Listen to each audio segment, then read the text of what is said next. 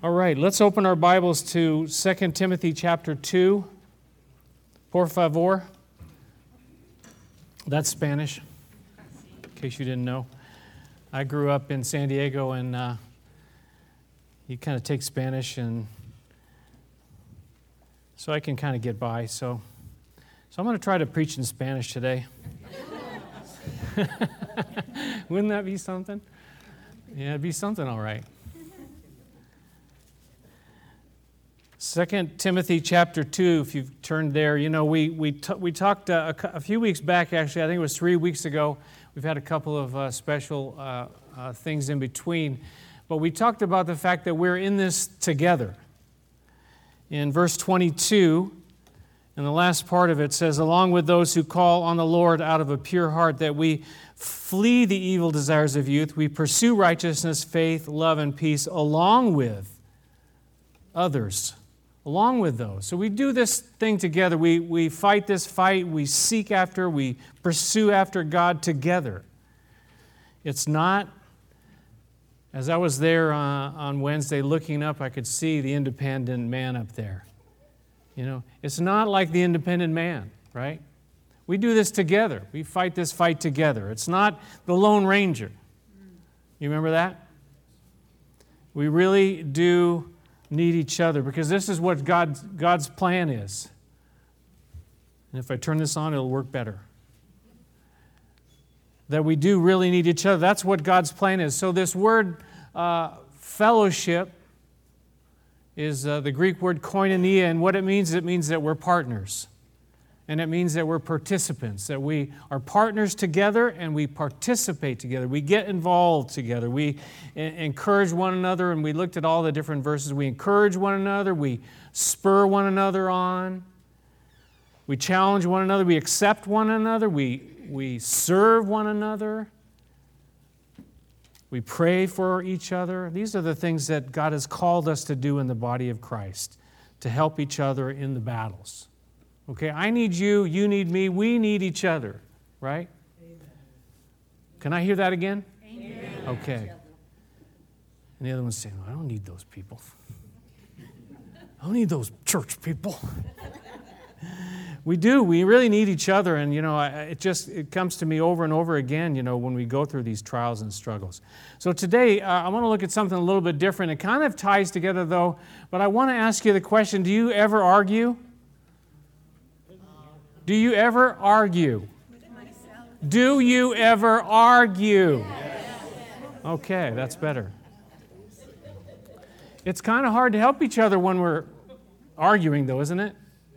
Now, for the sake of argument, I want to give you some definitions, because there really are two definitions of argument, right? Number one, and different dictionaries list them, the order differently, but number one would be, let me read this to you, an exchange of diverging or opposite views, typically a heated or angry one. That's mostly the argument that we know about, right? It's mostly the one I know about. And then the other definition is this, is like a reason or set of reasons given with the aim of persuading others. Now, in a heated argument, we're trying to persuade them too, but it's not the same kind of thing. This is more, where we're discussing and we're trying to persuade. We're putting forth our argument, right? And that's okay. That's a good kind of usage of that word. But how often is it that that's not quite what's happening between us and us? Remember, we're supposed to be helping each other, and we need each other. There's also this thing, I found this interesting. You've heard the phrase arguing for the sake of arguing. And I thought, that's just somebody who likes to fight. Any of you argue just because you like to argue? But it's actually a whole section of philosophy and rhetoric or speaking. It's a whole section, a whole area, and they call it eristic, and it's from the ancient Greek goddess Eris, E-R-I-S, the goddess of chaos, strife, and discord. So these kind of words, these things kind of, overlap each other too. We get heated and stuff like that, but there's also where we want to put forth an argument with, reasoning and these kinds of things. But this idea of just arguing for the sake of conflict. The title of my message today is this: the value of arguing. Now, when I put that up on the board, what do you think? What's your first thought? There is no value. I mean, so for the sake of this message, I'm going to speak about the definition number one, okay? I'm not going to be speaking about, reasoned arguments and that kind of thing, although that certainly comes into play when we're having these back and forth discussions, but I'm going to be speaking mainly about where we're going at it, like I showed you here. Now, that's me on the right. Not really. How does this happen? You think about this. You're having like a normal talk with somebody. Everything is fine. Everything is cool. Everything is good. Then all of a sudden, what happens? All of a sudden, it just like escalates, and you're like all turning red like I am right now. Am I red? Okay, let me work that up. Now am I all red? See, you get all red, you get all freaked out, you're getting all emotional, you get all, this anger thing starts happening, you start going at it. Any of you kind of relate to what I'm talking about here? I thought I was my original intention was to find a video that I could play for you right now. There's all this stuff on the internet, but you know what? I couldn't find one that I could actually play. They were either like too rude or they were like too angry, and it was like, I just couldn't do it. I had to say, no, I can't do that, because it was going to freak me out, much less freak you out as well. So I just have to kind of explain. So when these kinds of things happen, how does it happen? Let me ask you. How do these things happen? Why does it get like that? Someone said pride, yeah? Huh? You have to speak a little louder. Hurt. Yeah, you're hurt, and so you want to hurt back, yeah. You got a difference of opinion, you want to make them know that you're right and they're wrong. Right? That's okay. I mean, it's okay to share how you feel and stuff, but we usually go beyond that. Any other things that cause us to hit those? Somebody gets offended. Offended. Selfishness. Somebody's pushing your buttons. It just happens. This is a reality, and we have to talk about stuff that is reality in the Christian life. Christians argue? Are you serious? I thought that once you became a Christian, like everything is like perfect and you're never going to have an argument again, right? One of the things that happens too, do you ever notice your eyes get real big? And like there's this intensity, and you're looking at that person going, and you go like, why are your eyes so big? Can you just like close your eyes a little bit? Like calm down a little bit. The blood vessels are all like breaking in your eyeballs, and you're like, the scary thing is some of you probably had this on the way here to church this morning. And you're going like this, oh man, he knows. She went up and told him. Or he went up and told him before church started. No. No one told me. I just know because I've been there. And so what we do now, we take separate cars. And it just solves a lot of problems. Right? We avoid a lot of things that way.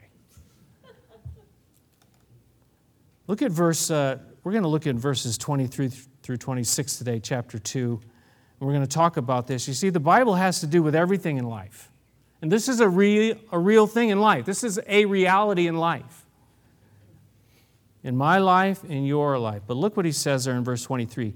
He says, don't have anything to do with foolish and stupid arguments, because you know they produce quarrels. Don't have anything to do with foolish and stupid arguments. That doesn't mean that we don't talk. That doesn't mean that we don't discuss things. I found some very interesting quotes. One says, when we discuss, we show our intelligence. When we argue, we display our ignorance. So when we cross over the line from discussion, it's okay. But when we cross into this argument thing that's happening, Paul says here, don't have anything to do with these foolish and stupid arguments. And I looked up in Strong's concordance, that's the Greek concordance for the New Testament, Old and New Testament, but I looked up this word for foolish, and it actually said blockhead. I was shocked. That's an old resource, old dictionary. It's a concordance. It helps you to find every verse in the Bible kind of thing. But he said for this, don't have anything to do with blockhead. And the word for stupid means uninstructed, where you don't really know. Don't have anything to do with blockhead and uninstructed arguments, because they produce quarrels. Don't have anything to do with them, he says. Watch out. So often we get sidetracked, don't we? We start off and everything's okay, but then we start going down this little track, and this one thing, which actually is a small thing, starts to become a giant thing, right? You know what I'm saying? You know how I know this is because we have these things, we blow up and it all goes insane, and then like a year later, or even a week later, you can't even remember what it was that you argued about. Does that ever happen to you? Why? Because it's not some, huge issue. Now, let me say this, though. It doesn't mean that we don't contend for the faith. The Bible says that we need to contend for the faith. We fight for the Word of God. And that's one of the things that we were hearing at Franklin Graham's rally, that we fight, we stand up for what God's Word says. But we don't need to get in big, fat arguments with every person that we see. How about this proverb? Proverbs has a lot of wisdom. What does it say here? Starting a quarrel is like breaching a dam. Can you see that picture?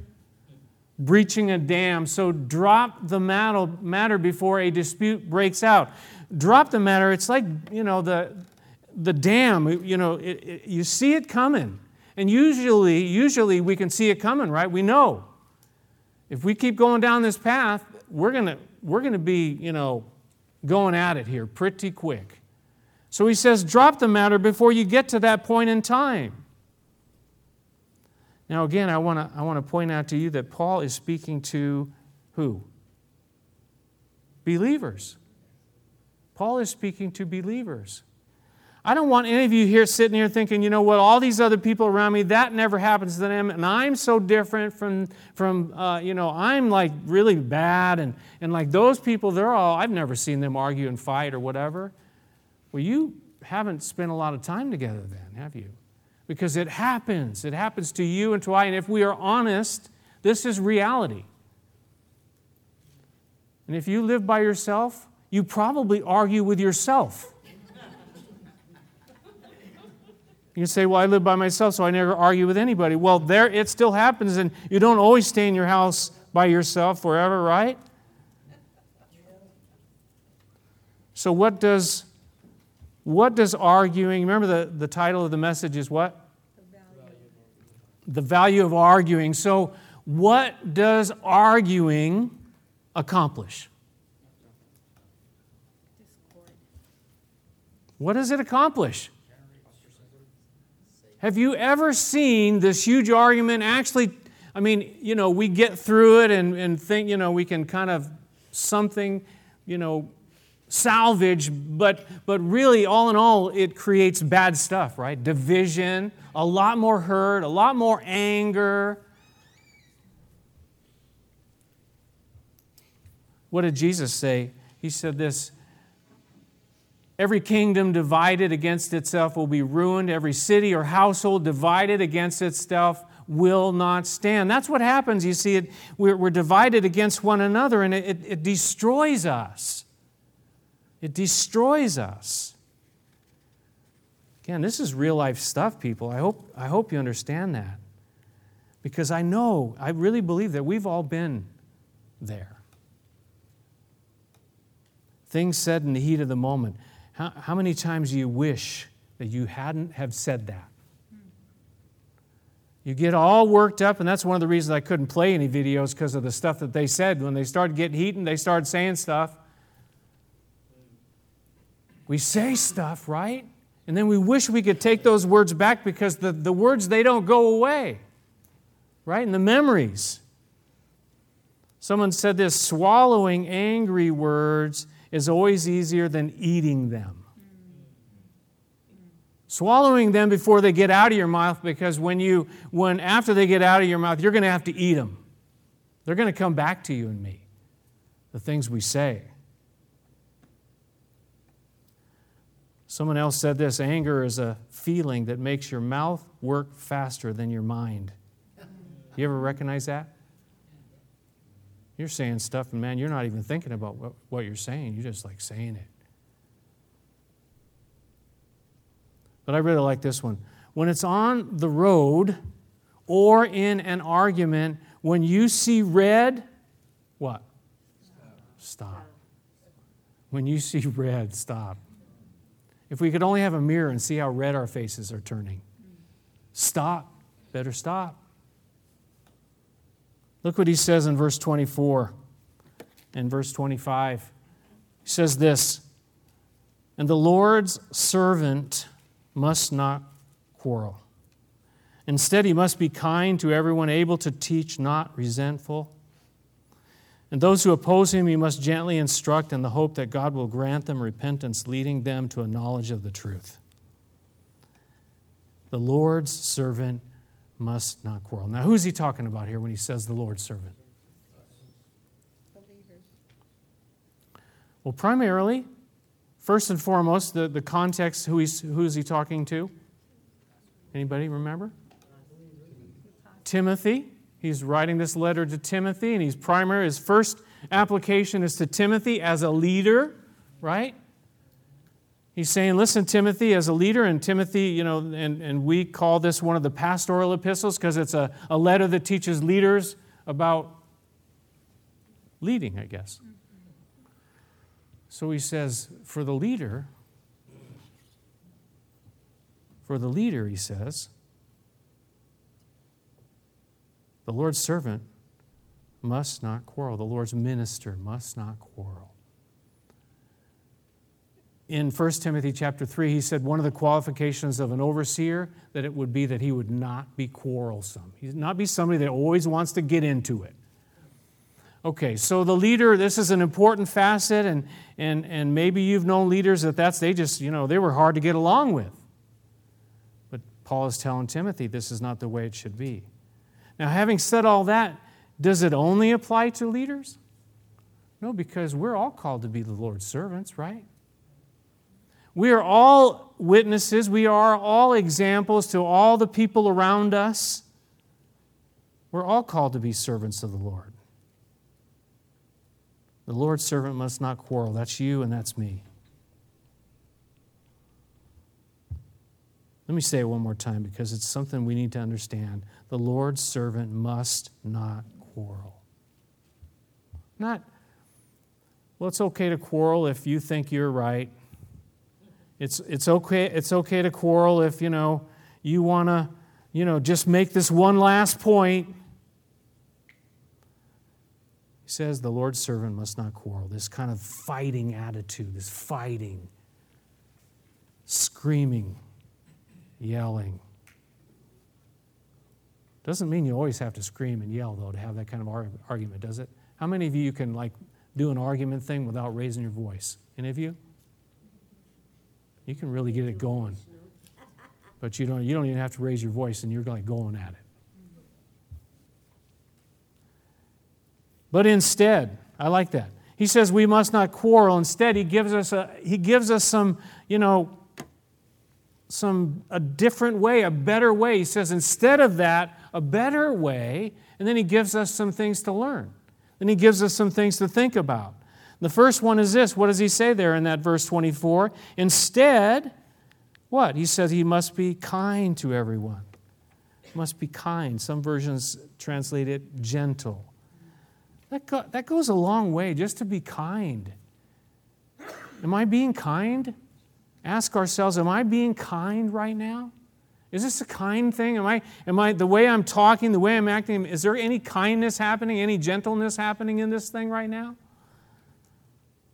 You know, kindness goes a long way, doesn't it? You know, are they more willing to listen to you if you're being kind about it? Have you ever tried it? Well, let me try to say this in a kind way. We can ask ourselves, we can talk to ourselves like that. Let me try to say this in a kind way instead of just the way I want to say it. I can say it any way I want to say it. That's true. You can also say it in a kind way. Can I come up with some kind way to express this? How about the next one there? He says, able to teach. That's kind of interesting. Again, as a leader, you know, ability to teach. But I wonder, did you ever have a teacher when you were in school, and some of you are, did you ever have a teacher screaming at you? And how did that go? Yeah, you remembered it all right, but you didn't really you weren't taking it in. You were just building a case against them. He's going to talk a little bit about that more in the next verse too. How about the next one? He says, not resentful. Not resentful. Another translation, enduring of ill, forbearing. Not resentful, forbearing. And I think, when I think of this word not resentful, what comes to my mind is that I can't keep records. I can't keep records. Well, the last time we had this fight, you said. And the last time this happened, you did. And we kind of bring up all the past and bring it, and he's saying, no, that's not the way you're going to go forward. And the Lord's servant, you got to let go of those things. Not keeping records. Verse 25, he starts off, he says there, and those who oppose him, those who oppose him.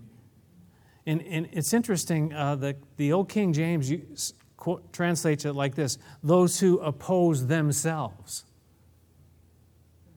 And there's a warrant for that translation in the Greek language, those who oppose themselves. So not just this person is opposing you, but the one you're fighting with. And when we get like that, we are our own worst enemy. And though I might be having this fight and this argument with this other person here, I'm opposing myself too. I'm hurting myself as well. Right? Does that make sense? It hurts us. But he says that we should gently instruct. So he says to be kind, be like a teacher, gently teaching, not being resentful, gentleness, gently instruct. I think in this I see kind of some room to help the other person understand. Maybe they don't know how you feel. It's okay. If you can do it in a gentle way, let me explain to you what I am going through and what I feel, the way this affects me. If you can do it in a gentle way, but if you're going to scream it at them, it's hard to think that they're going to get the message. You know what I mean? So we can instruct one another, but we can't do it in a way, where I'm going to scream at you and say, I'll teach you something, right? Which is kind of what we do sometimes. Proverbs 15:1 says, a gentle answer turns away wrath, but a harsh word stirs up anger. This is the Bible, people. This is for you and me. A gentle answer, a soft answer turns away wrath. Somebody said something to you, and you're like ready to boil over, but you can just get right into it. You can stir it all up and get that thing going, boiling point, or you can ask God, God, help me to have a gentle answer. Now let me say, I know all this from experience, bad experience. I've done all this stuff the wrong way. But this is the right way. God tells us how to do it the right way, and He wants us to learn. A gentle answer turns away wrath, but a harsh word stirs up anger.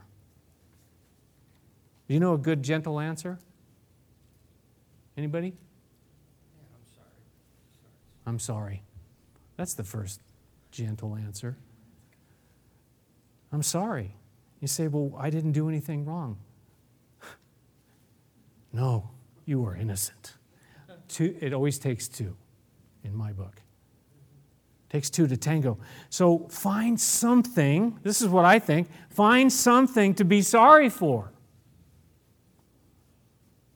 Because surely, if you look, well, maybe you're sorry that it happened that way. Maybe you're not going to say, I'm sorry I did that.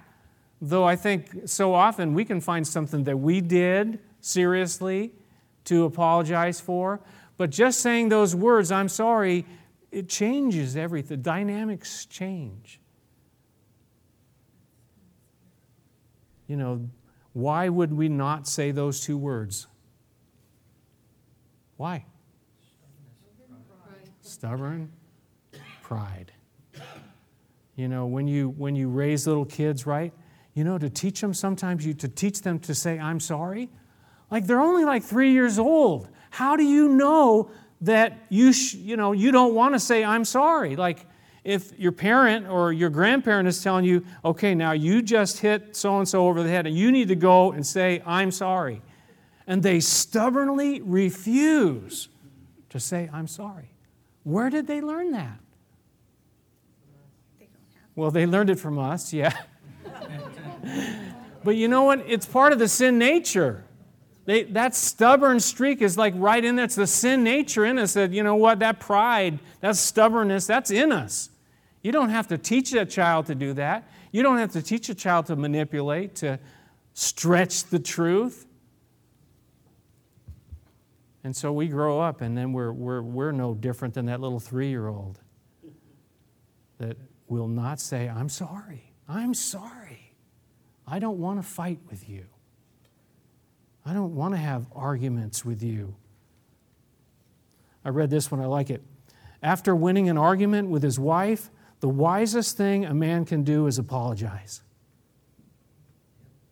That was supposed to be a joke. Proverbs 15, later in the chapter, he says, a hot-tempered man stirs up dissension, but a patient man calms a quarrel. Are we going to try to bring this thing down? Or are we just going to stir it up? I can remember being in arguments with people for hours. I mean, hours, arguing for hours. And like, what did it accomplish in the end? If anything, it destroyed relationships.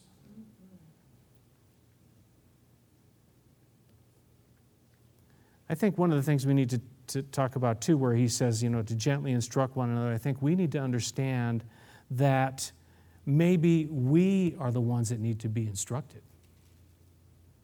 I'm thinking I'm going to teach them. Well, maybe it is that I need to be taught. Maybe it is that I need to realize that I have got it all wrong. I'm the one. And again, it's our pride that keeps us from going there. I'm not going to go there. No, I got this all right.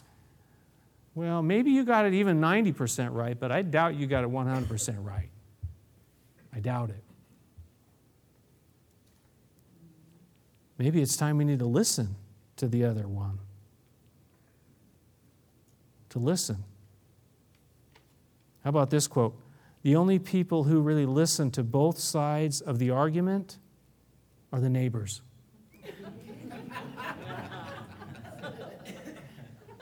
Right? Depends on how close your house is to the next house.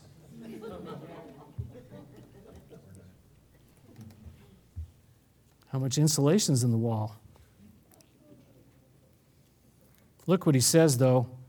He says there, those who oppose him, he must gently instruct, but then he kind of switches gears a little bit. He's got two more things in this thing that I want to point out before we close. He says, in the hope that God will grant them repentance, leading them to a knowledge of the truth.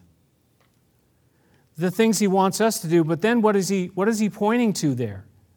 He's pointing to prayer, really. He's pointing to prayer, that we need to pray. We need to pray. We need to ask God into this situation. And I think there are two ways to look at that. One, we need to pray in ourselves. And maybe we need to, get apart and spend some time praying. But there's also been times when we have found, my wife and I have found that if we pray right then, even though it's like prayer through like clenched teeth like that, you can still pray with your teeth clenched, right? But we've seen that when we just let's just pray, and it's just like, God help us, amen. And yet, something happens. I challenge you to try it. It's miraculous, to say the least. But Paul here says to pray. He says that God will grant them, that God will do something. God can change their heart. You're never going to argue somebody's heart to change, somebody's mind to change. You're never going to make someone's, you're not going to argue them into your position. It just doesn't work. You're not going to argue someone into the kingdom of God, right? It doesn't work. Pray, ask God to get involved. See what He will do. See what He can do. Because prayer changes things. That's Jerry Brown, the U-Turn for Christ, their motto. Prayer changes things. Pray. He says there would be a turnaround. Pray that God would bring this turnaround, this repentance. We can't force it to happen. And in the last verse there, verse 26, and that they will recover, that they will come to their senses and escape from the trap of the devil who has taken them captive to do his will. And that they will come to their senses and escape from the trap of the devil who has taken them captive to do his will. Say, well, what has that got to do with us arguing? Well, actually, it has a lot to do with it, because there's this aspect, it's a spiritual battle, right? There's a spiritual battle taking place. And the enemy, as we are believers, the enemy loves quarrels, he loves conflict, he loves division, he loves people to get all angry and at odds with each other. He loves that stuff. He'll set it up. It says here that he's a trap. He sets those little traps for us. We've got to watch out for the traps. And when we go down this path and we're all into that, he's got us right where he wants us, right? Saying, wow, yes, it worked. It's going so well. But if you look in Ephesians chapter 6, what does it say? Our struggle is not against flesh and blood, but against the rulers, against the authorities, against the powers of this dark world, against the spiritual forces of evil in the heavenly realms. We need to understand that it's not the flesh and blood that we are having this battle with. There's a spiritual warfare that is taking place. We need to step back and say, wait a minute, am I going to go down that path and get sucked into all that? And remind ourselves, there's more to it than just, so-and-so and I having this, battle argument. Later in that chapter in Ephesians 6, he says, put on the whole armor of God, right? So that you can make a stand. But the very first piece of armor is what? The belt of truth.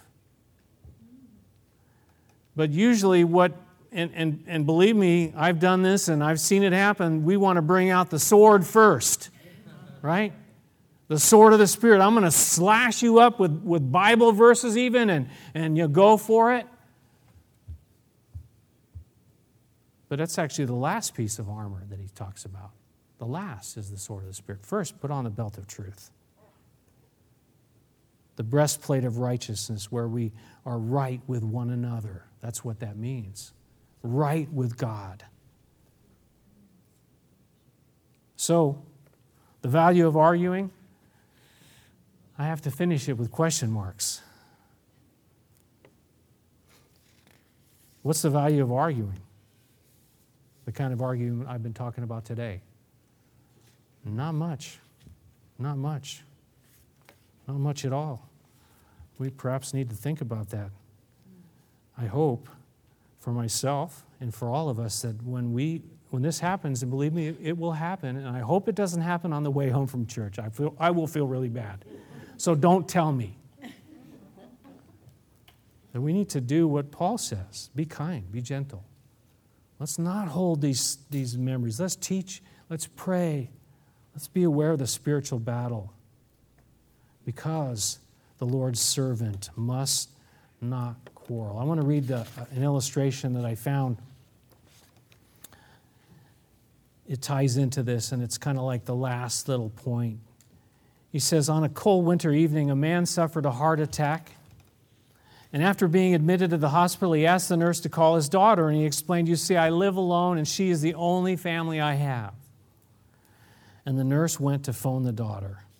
And the daughter was quite upset and shouted, you must not let him die. You see, Dad and I had a terrible argument almost a year ago, and I haven't seen him since. That's reality, isn't it? This is not just a story. This stuff happens. We argue with someone, and then we don't even want to talk to them. I've seen arguments fester for years and years and years. She said, all these months I've wanted to go to him for forgiveness. The last thing I said to him was, I hate you. And the daughter cried and said, I'm coming now. I'll be there in 30 minutes. The patient went into cardiac arrest. The nurse prayed, oh God, his daughter's coming. Don't let it end this way. But the efforts of the medical team to revive the patient were fruitless. And the nurse observed one of the doctors talking to the daughter outside the room. She could see the hurt in her face. And the nurse took the daughter aside and said, I'm sorry. And the daughter said, I never hated him, you know. I loved him. And now I want to go see him. And the nurse took her to the room, and the daughter went to the bed and buried her face in the sheets as she said goodbye to her father. And the nurse, as she tried not to look at this sad goodbye, she noticed a scrap of paper on the bed table. She picked it up and she read, my dearest Janie, I forgive you. I pray you will also forgive me. I know that you love me. I love you too. Signed, Daddy. There's something about this, you know, we've talked about things that we shouldn't do, but, you know, we've already done a lot of these things, haven't we? And there's something about the power of forgiveness that we got to keep in mind too, because we'll make mistakes again. I know I will. I don't try to. I don't want to, but there's forgiveness. And we need to forgive each other. There's a power, extreme amount of power in forgiveness. Let's pray together, shall we? Our gracious Heavenly Father, you know the lives that we each live, you know where we live, who we live with, who we work with, who we go to school with, the things that happen in this life. And God, it's not always easy to be the Lord's servant. So we pray you'd help us, Lord. You want us to go a different way, to instead do it differently than just the way our flesh wants to do it, the way the enemy wants us to do it. Help us, Lord, by your Spirit. Help us to be kind, to have that gentleness, the fruit of the Spirit in our lives, that love, that thinks of the other person, not just ourselves first. Help us, Lord, we pray, Lord, but also if we look to you for forgiveness as well. As we've blown it, we look to the people we've had these altercations with, that you would help us to forgive them and that they would forgive us. God, you know our bodies. Your word says you know that we're just dust. Just like that stubborn little 3-year-old. Help us to grow up, to be more like Jesus, who didn't argue with people.